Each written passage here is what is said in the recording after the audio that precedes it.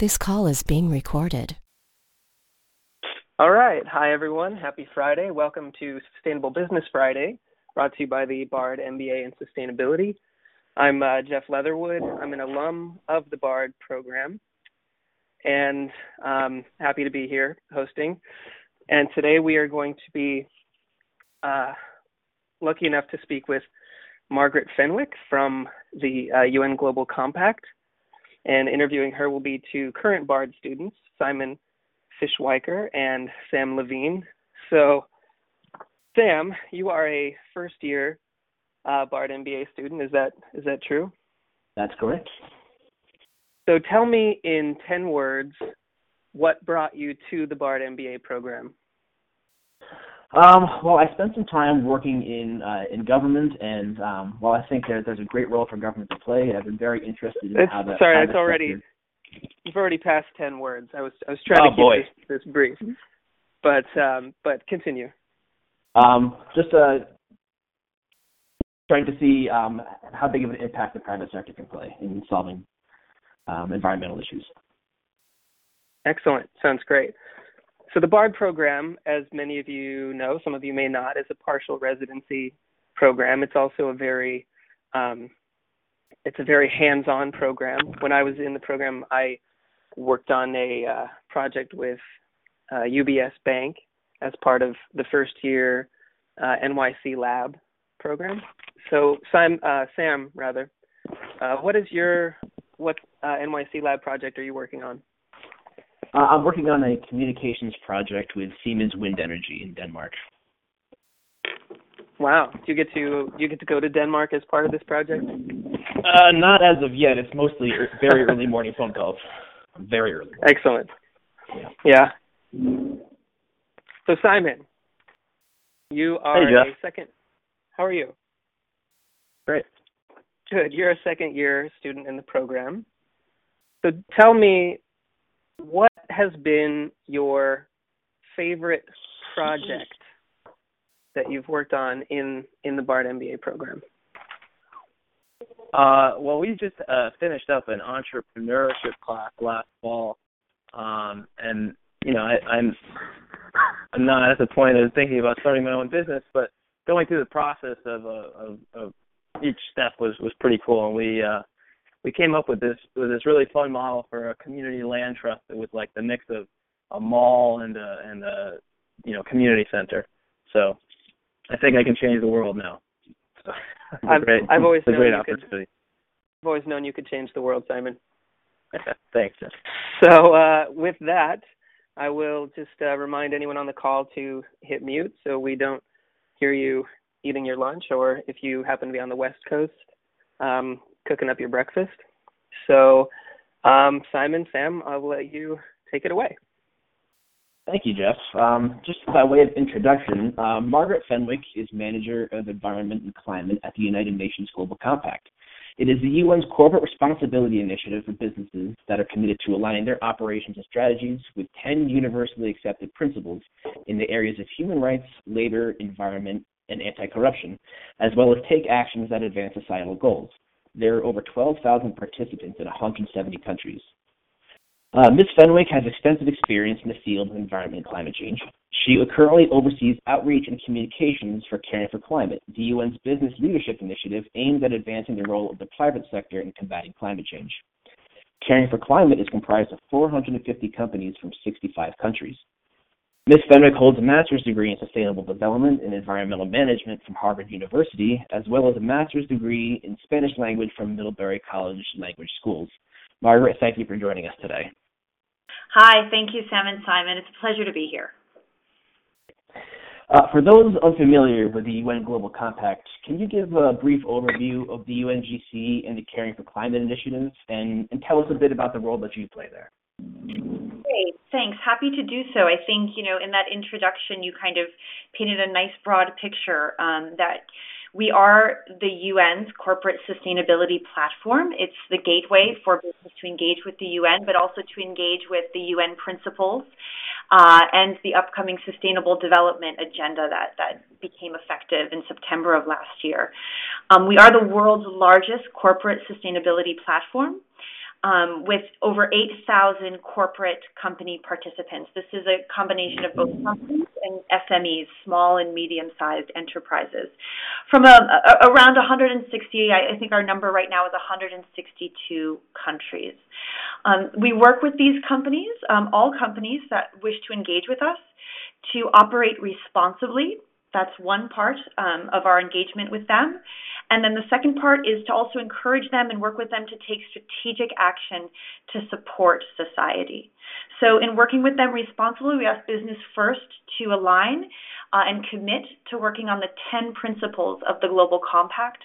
As the introduction said, these principles are in the areas of human rights, labor, environment, and anti-corruption. Once business is beginning to act responsibly, then we encourage them to take strategic action to support greater societal goals. And with this new Sustainable Development Agenda, the 2030 Agenda of the UN, with a set of 17 Sustainable Development Goals, or SDGs, as they're referred to often, we're working with companies to operationalize and implement these SDGs. That's pretty much the Global Compact. I could go on forever because we do amazing work in many different areas.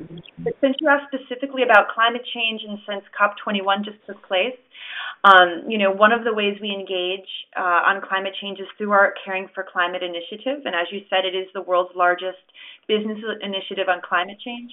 And there, we're working on a very specific issue, and we're working on companies so they can track their climate emissions and then also work to reduce them, engage with policymakers, and report annually on the progress they're making in these areas.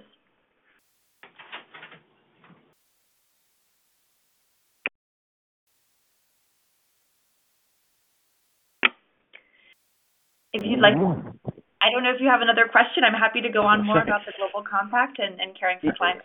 Absolutely. Thank you for that. I was muted, and I was speaking and didn't realize I was muted. Thank you for that introduction and overview of the UN Global Compact and Caring for Climate Initiative, Margaret, and telling us a bit about your role there.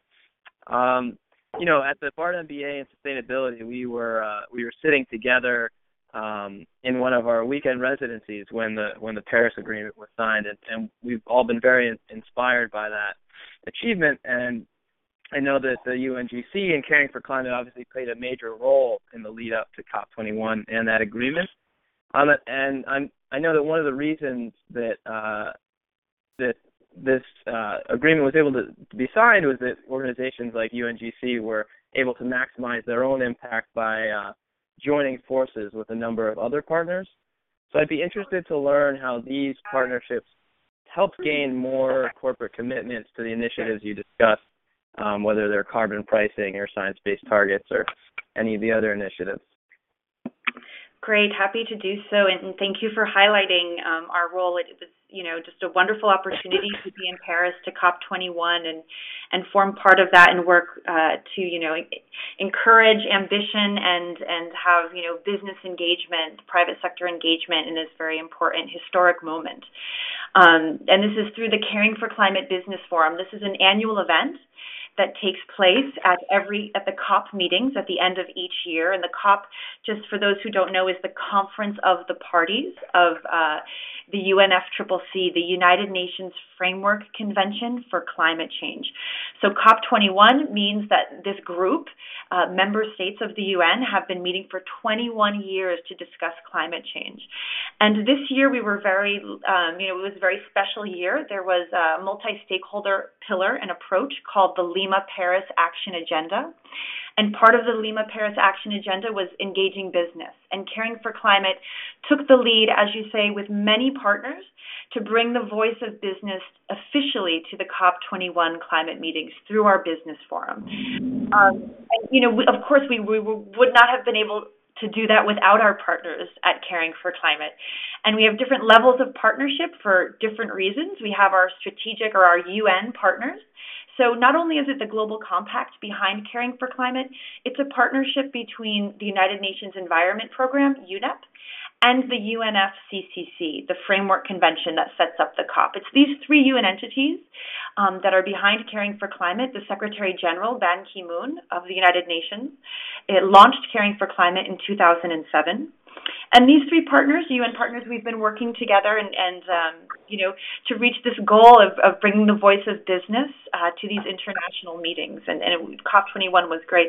In addition to the UN partners, though, we take a very multi-stakeholder approach. So we engage our strategic partners with Caring for Climate. These are organizations that engage business on climate issues, such as CDP, the Climate Group, the Prince of Wales Corporate Leaders Group, as well as we'd like to include the investor community. We work with the PRI, the Principles for Responsible Investment, as well as the UNEP-FI, the Finance Initiative of UNEP. Those are strategic partners that collaborate on our work ongoing throughout the year. And this year for the Business Forum, we had specific forum partners, another level of partnerships, with partners that just wanted to bring a little bit of content specifically for this COP21. Great, thanks for that, Margaret, and thanks for talking a little bit about those multi-stakeholder partnerships. And I think that those are just so important if we're going to really make, they were so important for the Paris Agreement, but they'll be important for the future and implementing a lot of the agreements that came out of Paris. So looking to the future, I'm really interested to hear more about what the UN Global Compact and Caring for Climate specifically are going to do with the Sustainable Development Goals and Paris Agreement to really move business from these commitments and from this agreement towards implementation of really moving forward on the climate agenda.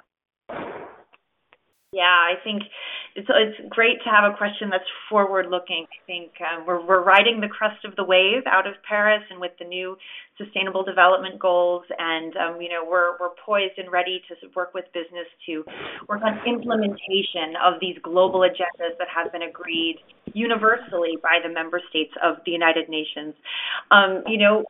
The Global Compact continues to work with companies that become participants in the Global Compact to first operate responsibly in these 10 principles in human rights, labor, environment, and anti-corruption. That's always a starting point for companies when they join us. But as mentioned, once these companies are on the road and acting of corporate sustainability and acting responsibly, then we're working with them to identify strategically opportunities to advance these greater societal goals. And these are the SDGs, the set of 17 Sustainable Development Goals.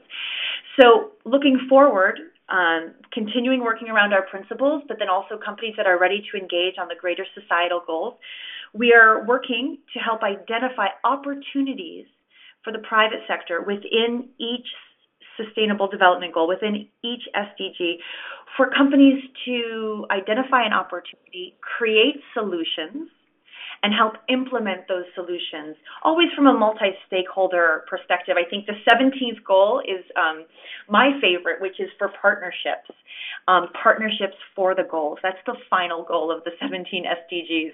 And I think that's also something that we're going to be encouraging and working with the private sector to help guide the private sector in identifying opportunities in each of these goals, and then also helping them implement these solutions, create solutions for these opportunities or for the problems. And finding opportunity, I guess, is better to say finding opportunity through the creation of solutions, and then not doing it alone. I think there's a wonderful saying. I was told it was African. I haven't done my research, but if you want to go fast, go alone. If you want to go far, go together.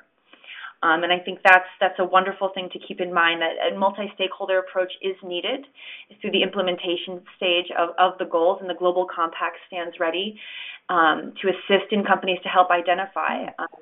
Just to kind of show our website, we've just recently revamped it to focus on the goals, on the implementation of the goals.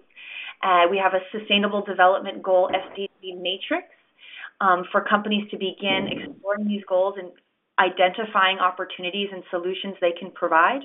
And then this coming summer on June 22nd and 23rd is the Triennial Global Compact Leaders Summit, where the SDGs are going to be the core theme of this summit, and the implementation of the SDGs will be the core theme as well. So the ball is rolling, and we're here to help the private sector in the implementation phase of these goals.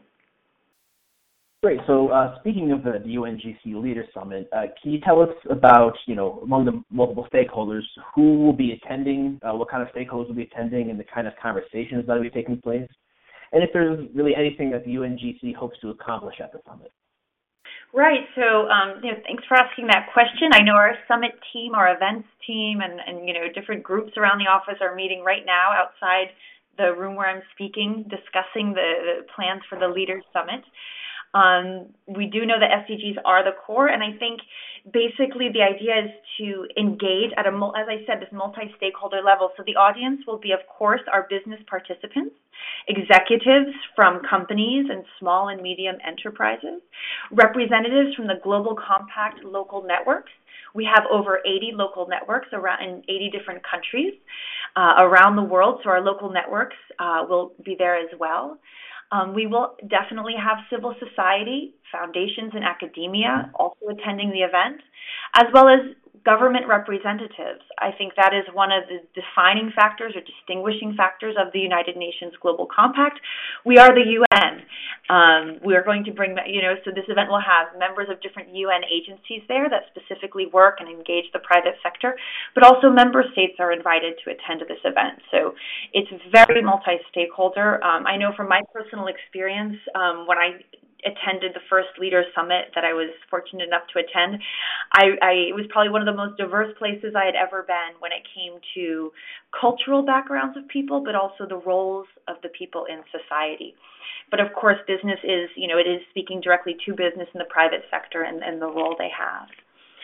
And when it comes, and just to say, these events, another thing that's very specific and special to the Global Compact is these are very engaging events. We have often roundtable discussions. We really want participants to roll up their sleeves in a multi-stakeholder setting and to be discussing, to be listening as well. Part of discussion is listening, discuss, hash out, solutions for these goals, and also gain perspective, other people's perspectives from different parts of society in order to address, these goals and at the end of the day, create the world we want. Great. So having policymakers be part of this multi-stakeholder approach, and that's a large part of the Caring for Climate initiative is sort of imploring business leaders to engage in policymakers on climate policy. How outside of the summit, how can businesses engage policymakers in such a way? And is there any kind of support that the UNGC or Caring for Climate provides in this regard? Yeah, I think that's a wonderful question, and that's also, when Caring for Climate started to have its business forum at the COP climate meetings, immediately it was on our radar that we needed to address the subject of responsible corporate engagement in climate policy. In other words, responsible lobbying. So we took a step back from programming, or a step forward, I guess I should say, and decided to do some in-depth research with a number of partners. And we created a guide for corporate engagement, responsible corporate engagement in climate policy. And this was a flagship and still is a flagship publication and piece of guidance that we have. It was created with a number of partners, the World Resource Institute, WRI, CDP, WWF, Series, and the Climate Group. And since then, more partners have joined this initiative as well. And we took it from a lens from a company's perspective. What are the things internally they needed to do in order to get on the road to responsible corporate engagement in policy? How to responsibly engage with policymakers? And we discovered there were, identified 5 core elements, which were legitimacy, opportunity, consistency, accountability, and transparency. So the guide, I won't go into too much detail, but basically, one of the roles we have is producing guidance for the private sector on how to, positively engage and responsibly engage with policymakers. We've got a bit of feedback on that call, but can this approach be used for all levels of policy engagement? I'm talking, sort of the national scale as opposed to even as far down as the municipal scale and in between. Is there a difference in approach that you encourage companies to take? No, I think that's a very, very good question. I think, the basics and the fundamental elements of policy engagement when it comes for a corporation or a business or even an SME, a small company, these basics that I had mentioned before, the core elements and some key actions, they can be translated to any context. There are other elements, for example, that may be at a more national or international level. For example, when it comes to businesses, companies, and the trade associations that they belong to. For example, an international or a national trade association that is actually lobbying on behalf of its members. So that might need a different approach. But when it comes to the company itself engaging with policymakers, these core elements, stand true. Accountability, transparency, also getting the internal ducks aligned within an organization in order to positively engage. That's consistent throughout, no matter what policymaker you're engaging with. Great, thanks. Before I move on to the next question, if I could just ask all of our listeners to remember to mute their questions. We can unmute when we come to the portion when we do listener questions. Moving from policymakers to stakeholders, I sort of want to ask about consumers as stakeholders. So many of our listeners aren't, they're not policymakers, or maybe they're not running large corporations, at least not yet.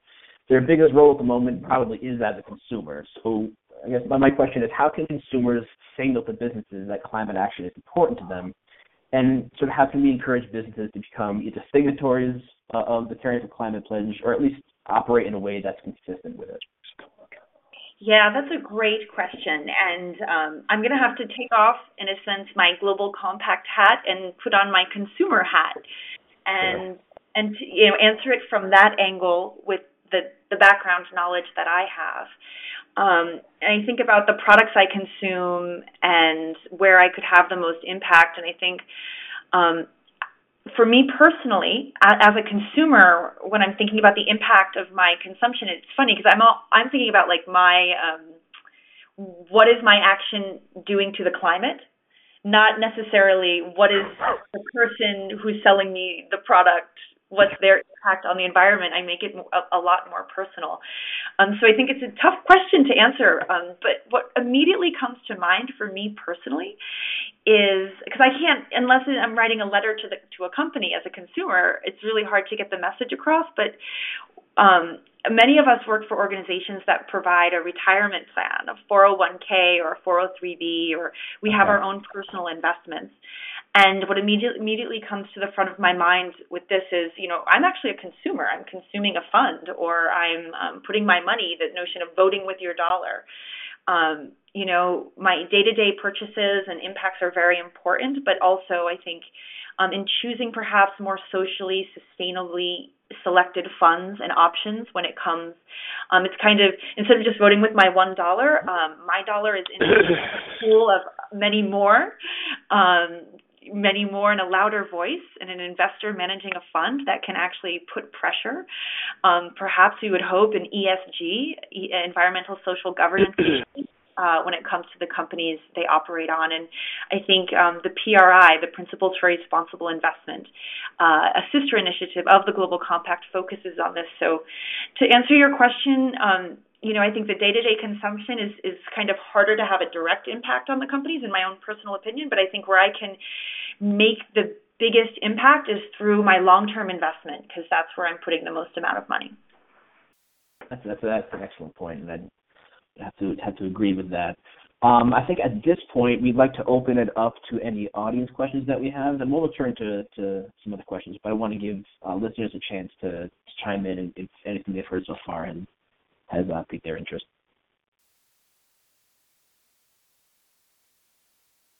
Yeah, any questions out there? And we can just, folks, you can just ask your questions just directly. You don't have to do anything special.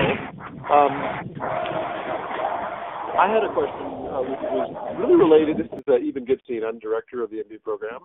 And my main question really was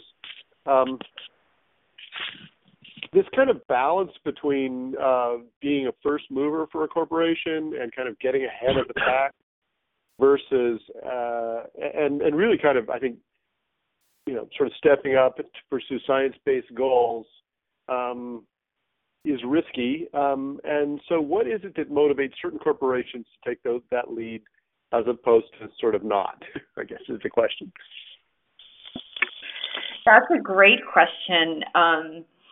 And one, I'm going to have to think about that a little bit because, I definitely working, for example, on the platform Caring for Climate, it's a leadership platform. We are trying to set the bar high. We're trying to be ambitious with the programs, for example, through the Science-Based Targets Initiative.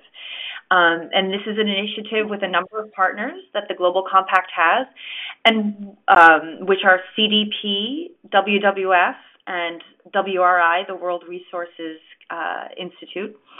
And what the Science-Based Target Initiative does is it tells companies, great that you're setting some targets to reduce your emissions. But what do they mean? Are they really in line with science? And science meaning this 2-degree limit above pre-industrial levels of emissions that we're saying we can't go beyond. So this wonderful platform, this initiative of science-based targets, works with companies, gives them guidance, provides them with methodology to try to reach that 2-degree science-based limit. Can all companies do that and have the capacity internally to do that? No. But I think those companies that have the capacity and have a strategy to reduce emissions as much as possible and have a strategy that is looking forward to a low-carbon economy and are doing everything they possibly can and just are waiting for the next challenge to reduce even more, those are the ones that are taking that leadership position, that first mover position, testing the waters or even challenging themselves to actually meet a science-based target. I think those are the ones that have really gone all in on the low-carbon economy. They get it. They understand the impacts of climate change, and they also understand the opportunities with climate change.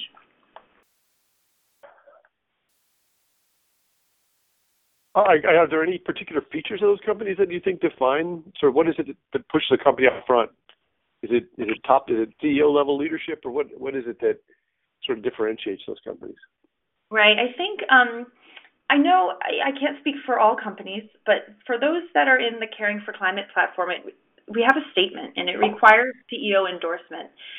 And having seen, often at our events, hearing the CEOs get up on stage on a public platform and just explain how important climate change is to their core strategy, my impression of having just witnessed and engaged with these companies is you definitely need senior level, C-suite, board level buy-in and engagement, and it needs to be integrated into the core strategy of the company.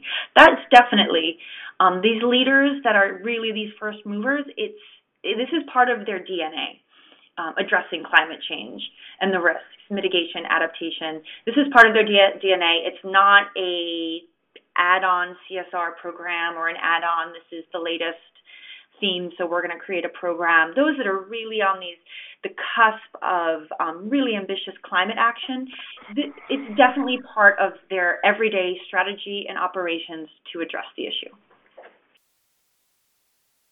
Hi, this is Jeff. Just to kind of continue down this road a little bit more, sorry. It seems like a lot of these companies that are really kind of, putting all their eggs in this basket and going full force, seems like it's kind of it's perceived as a leap of faith that it's not business as usual and it could backfire. Are we at a point where we're seeing any tangible results that it actually is beneficial, and it seems like more companies would be willing to jump in if they had tangible results to point to? Right. I think as your question began, I was thinking other similar aspects among these leaders that are integrating the action on climate change. And another thing is the vision and the view. They're often long-term. It's a long-term plan. It's not a quick win for the next 3 years. It's a very long-term plan. One company at COP21 mentioned carbon neutrality by 2030, and some people kind of laughed.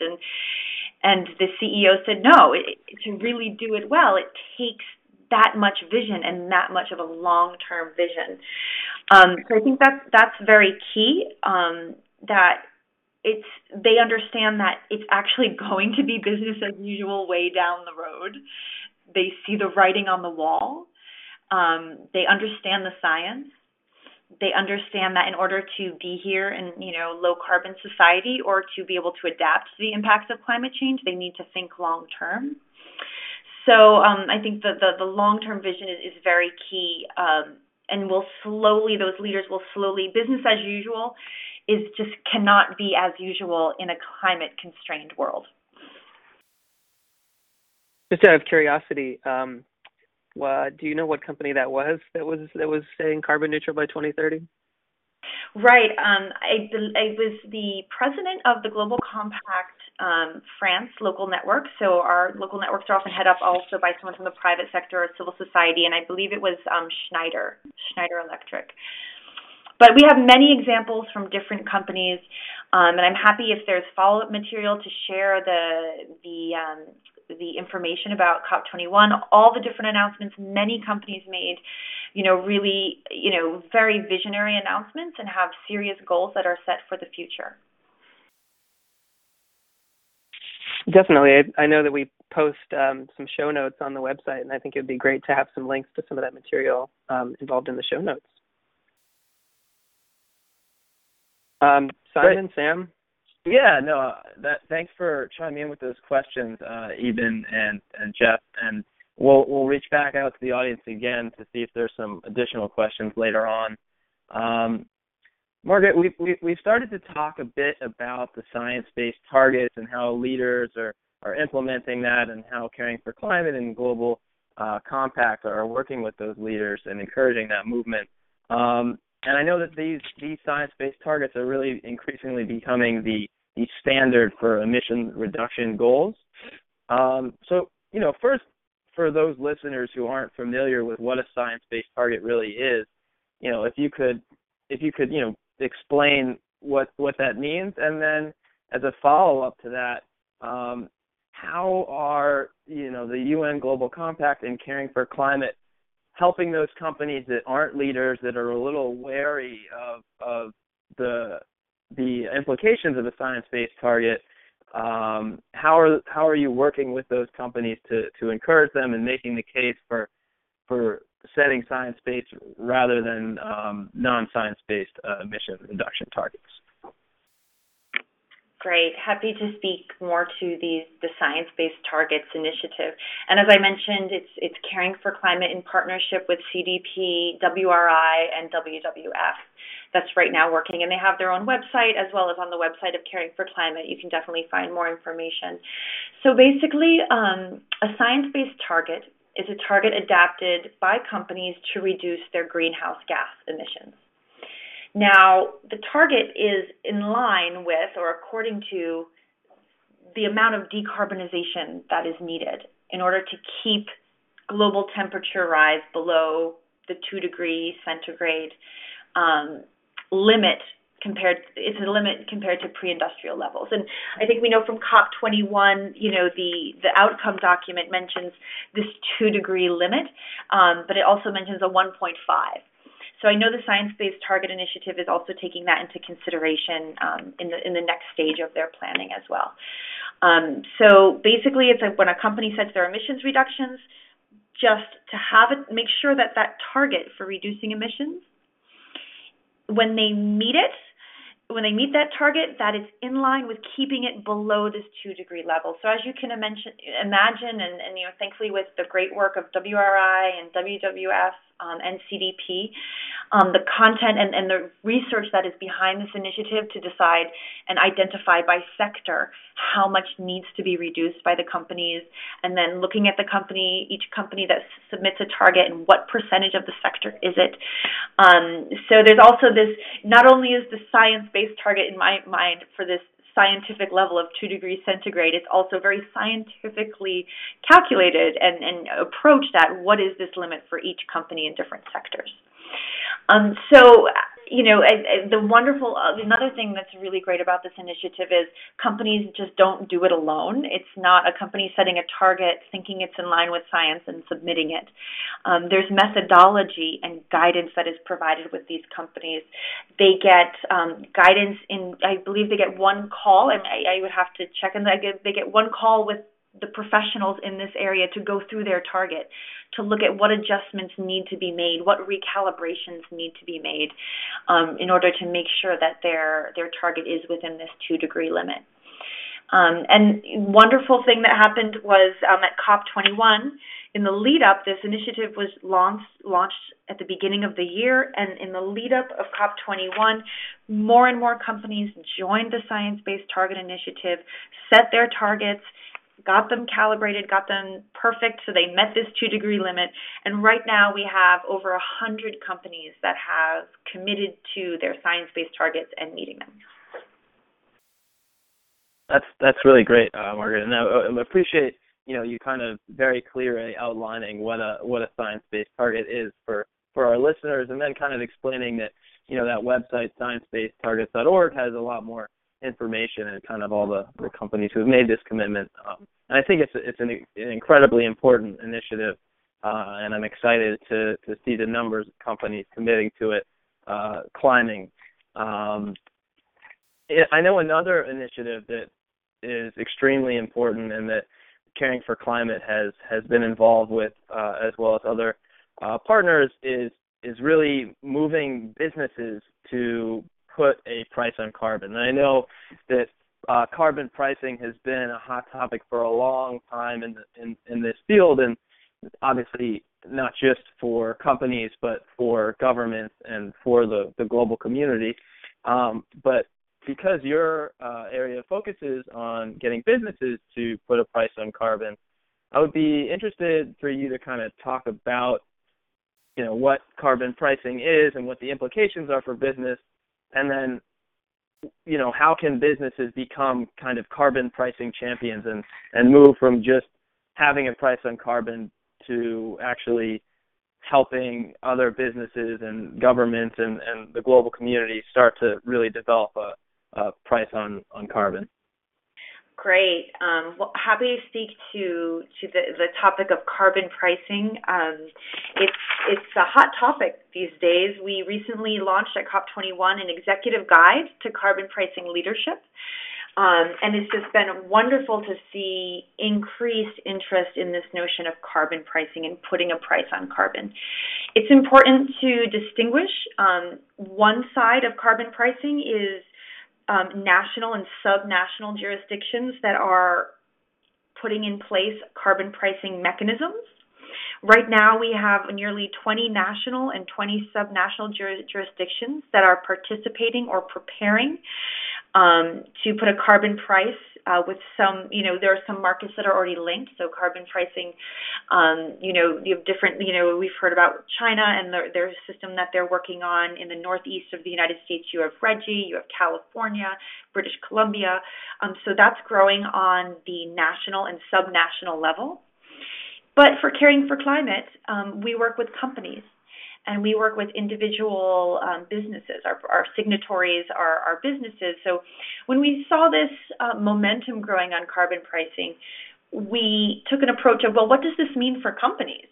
What does it mean for companies either operating in these areas, or what would a carbon price, an internal carbon price, what effect would that have on a company?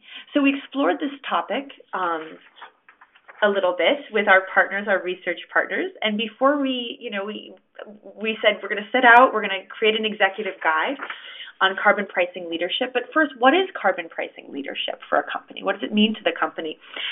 And from that was born what we call the business leadership on carbon pricing.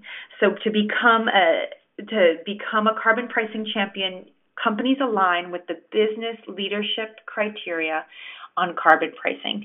And there are 3 elements to this.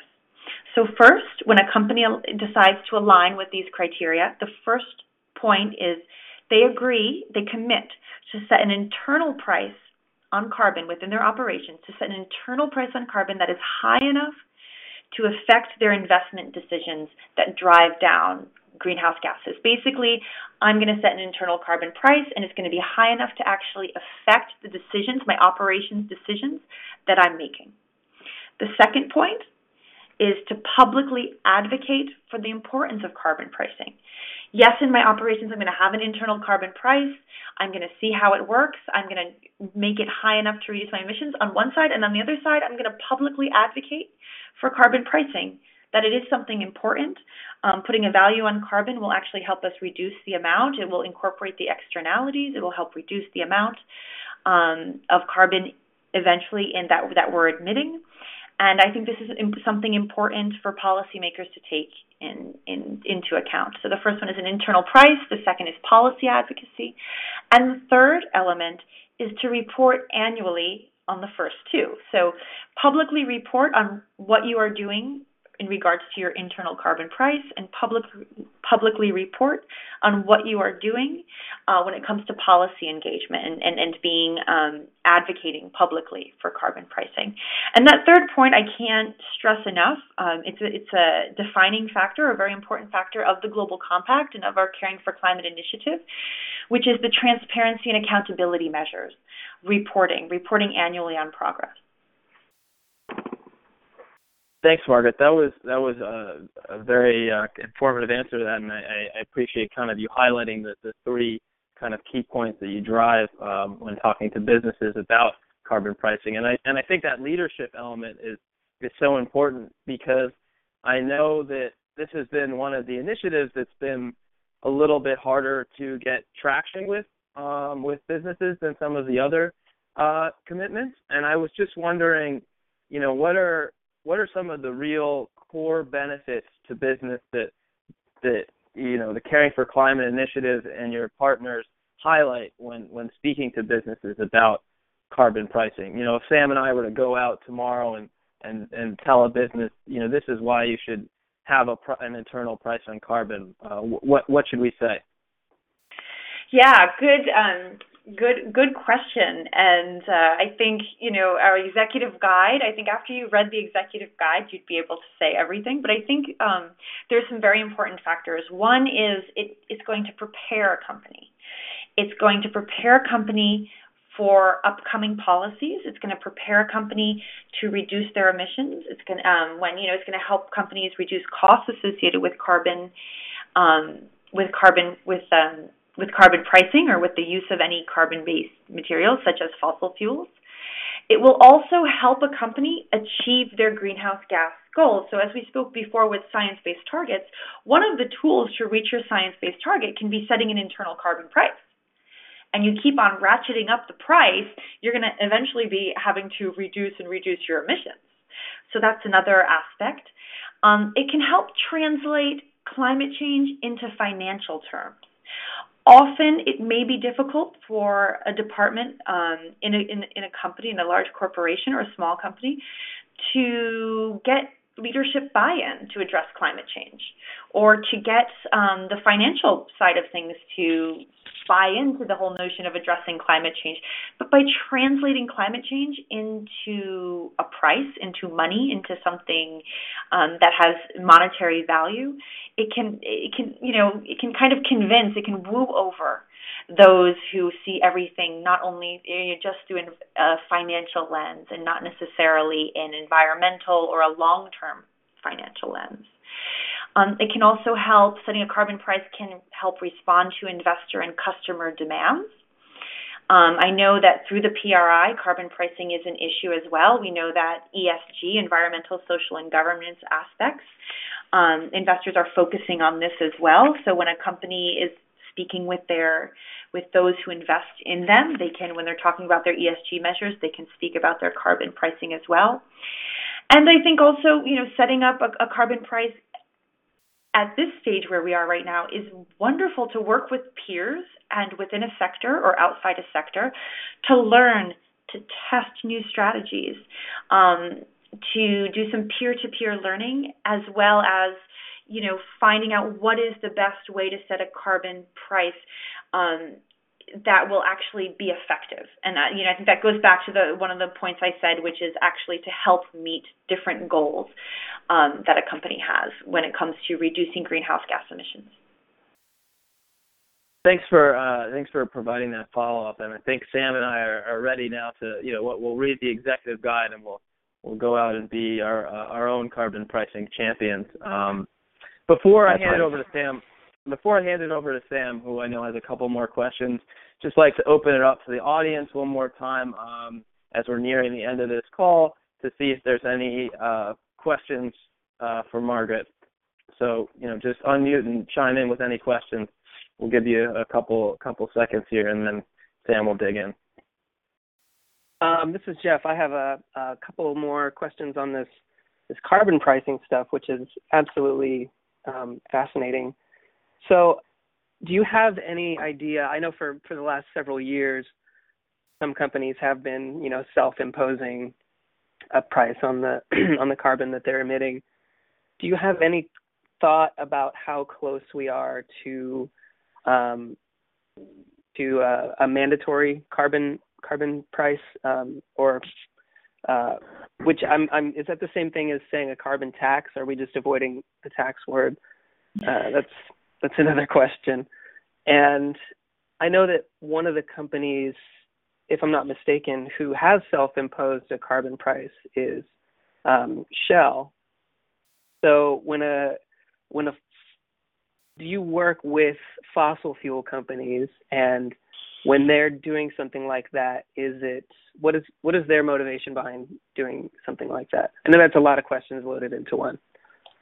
Right, that's a lot of questions, and I wish I had my colleague Jay Park here, who is actually co-author on the guide and our carbon pricing expert.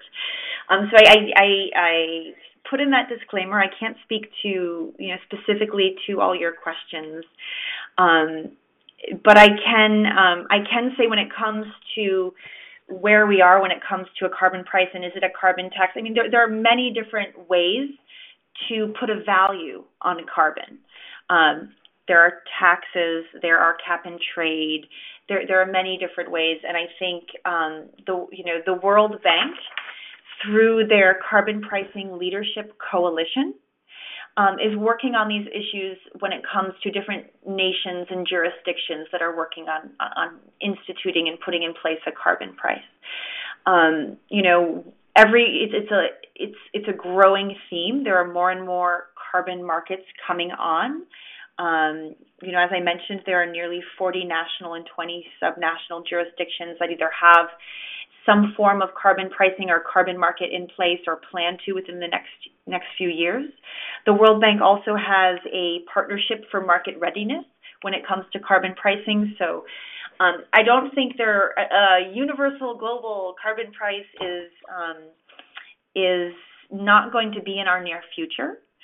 But I think there's a lot of lessons that are being learned and value being received from these different nations and subnationals that are creating carbon markets. When it comes to fossil fuel companies that are setting a carbon price, there was a group of fossil fuel companies that came to an oil and gas coalition that came together to speak about carbon pricing and that they're putting a price on carbon. I can just tell you from our business forum, and I hope we can share the link so people can watch the videos of the CEOs from these companies speaking, and from all the companies, CEOs from all different companies speaking on this topic. Carbon pricing, just so you know, was the discussion topic for the high-level meeting of the Caring for Climate Business Forum at COP21. They all have different reasons, but at the end of the day, I think it goes back to they understand that there will be a price on carbon in the future, that in order for them to reduce their emissions, it's important for them to start valuing it monetarily. And it's really the leaders that are taking a step at measuring their footprint. I think it also helps them understand their own operations and where emissions are happening throughout their supply chain and their own operations.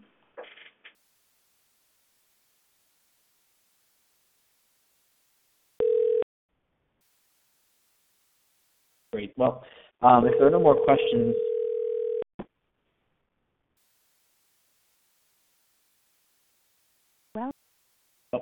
If there are no more questions from the listeners, I'd like to change gears a little bit here to talk about sanitation.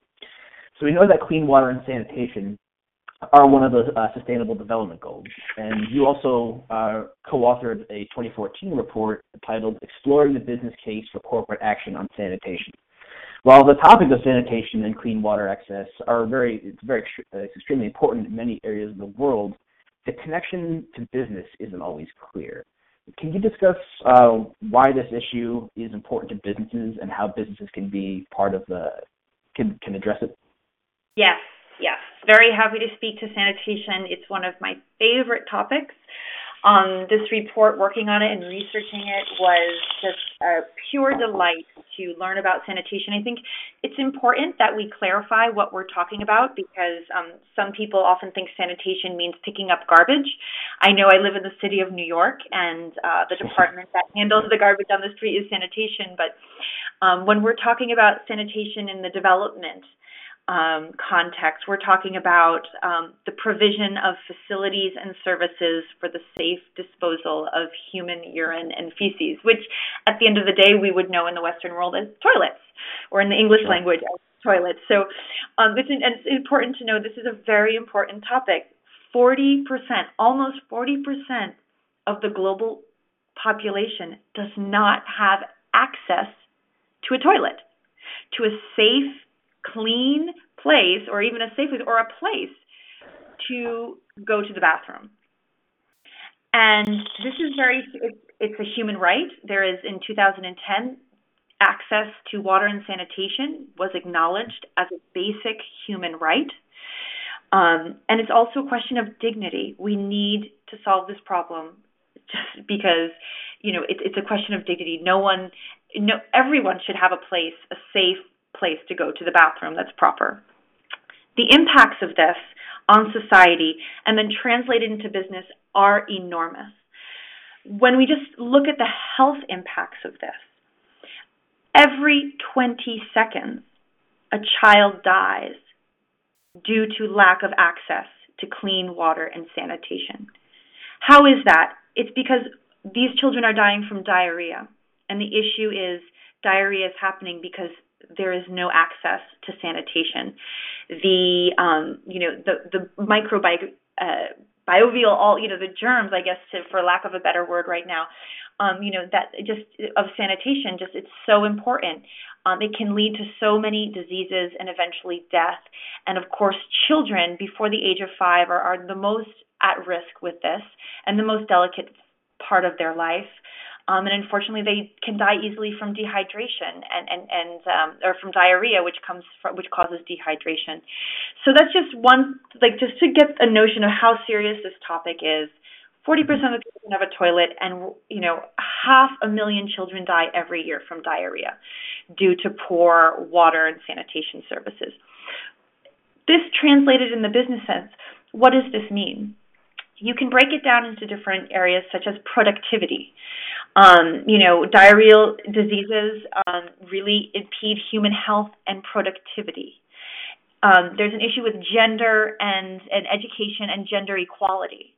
If we don't provide washes, water, sanitation, and hygiene in the schools, we have a lot of girls when they reach menstrual age that are dropping out of school because they have nowhere safe or clean to take care of themselves, take care of their own personal hygiene. Economically, the economic losses associated with inadequate sanitation are estimated at $260 billion a year. But they say every dollar spent on sanitation can bring an average return of more than $5. So it's just a huge economic loss that's happening. And I think also water resources. I would think that if I were a company operating and I need clean water sources, well, you can't have clean water sources if you aren't disposing properly of sanitation. So you need proper sanitation in order to have clean water services. I think we all understand how important clean water is, but we can't have it unless we're disposing properly of sanitation. And unfortunately, 80% of sewage in the world goes untreated. So that's just kind of a little bit of a bird's eye view of sanitation. I don't think we want to go too deep into it, but that's those. I'm happy to share again the link on this white paper on the business case for acting on sanitation. No, that's great. Thank you for making that connection. It's a connection that I think sometimes is a bit overlooked, at least between sanitation and business. And as sustainability professionals, I think it's something that we need to become more familiar with. Right. I think often we might take for granted those signs in the bathrooms that we're so fortunate to have, as employees must wash their hands before going to work, or the fact that we can wash our hands every day and we magically flush something and everything disappears and don't have to worry about it. But I think that's the first step that business can take, is to make sure that in their own facilities, everyone has access to water, sanitation, and hygiene facilities. All employees, regardless of gender or age or ability or disability, and then to have that extend to their employees' homes and the communities in which they operate. Those two simple actions can go a very, very long way. Thanks for that, Margaret. I know we're nearing the end, but just as a super quick follow-up to that, if you could just build out a little bit of kind of what like a multinational corporation might be able to do in this space. Is it supplier engagement? Is it who might not be operating in nations where this is an actual issue, but part of their value chain hits it? And I know we're nearing the end, so No, happy to highlight answer that one quickly. I think you hit the nail on the head saying supply chain. I think the age of ultra hyper transparency is here. I think companies are being held accountable for what their suppliers are doing, and companies have a lot of power over their suppliers. So I think large corporations, large multinationals can actually work to make sure that their suppliers, the factories that provide them with their goods, et cetera, are addressing sanitation. And then I also think large multinationals, going back to what I said about the SDGs, can look at this specific SDG on clean water and sanitation and identify opportunities, perhaps for providing sanitation services or products. Thank you for that. And as we wrap up, I think we'd be remiss, since a lot of our listeners are MBA students, if we didn't ask about your career path and how you came to your current position, and any advice you can offer students that are looking to follow in a similar path. Great. Happy to share a little bit of my background. I'm actually, I wasn't planning on working on corporate sustainability many years ago. I went to graduate school as a linguist, and I became a language teacher. So I'm a career changer. It was after teaching and writing for a few years that I realized that actually corporate sustainability and sustainability in general was a topic that very much interested me. So I went back to school to study sustainable development and environmental management. And through my studies, I also realized, I definitely pinpointed the private sector as a key player in this, and I felt I could make the most traction. So I am a career changer, and I know many BARD students are as well, or they're in one role right now or one position right now and are looking forward to transition. So I think my advice would be to do not discount the skills and knowledge you already have in your professional toolkit. Take time to look at them and assess them and translate them into this new field of sustainability that you would like to go into. That's really inspirational and a helpful comment, Margaret. And I know if you ever were to visit the BARD MBA in sustainability on one of our weekend residencies at the Impact Hub, you would hear a very diverse set of backgrounds, from former video and movie producers to nonprofit professionals and people in the government field, all kind of looking to engage in the space. So it's helpful to hear that you came from a linguistics background and ended up being at the head of a movement that led us towards an agreement at Paris. So that's really great. And it's about to be 1 p.m. and you probably have things to do, and I know it's been a long week for you, so I don't want to take any more of your time. But I know Sam and I really appreciate you speaking with us this afternoon. And I think it was a really engaging and interesting conversation. I learned a lot, and I was really excited that we were able to get in a question about your sanitation paper as well, because I've started to read it, and it's really it's fascinating stuff that I don't think we've talked too much about at the BARD MBA in sustainability. So, that's thank you for me, and I don't know if Sam or Eben or Jeff has anything to say, but we really appreciate it. I just want to echo my appreciation and for taking the time to speak with us. Great. Thank you so much, Sam, Simon, Ethan, Jeff, and everyone who's listening to this. I'm happy to provide more information on the work we do at the UN Global Compact. So please reach out to me. You can find me online at Margaret Fenwick and Global Compact, and I'll pop up. That's great. Margaret, thank you again for taking the time to join us. Sam and Simon, thanks for all the great research you did into navigating the conversation. And our next Sustainable Business Friday will be next Friday. We'll be talking to Eric Henry, president of TS Designs. So that's going to be a completely different kind of conversation, but I'm sure equally enlightening and amazing. So with that, thank you, everyone, and have a great weekend.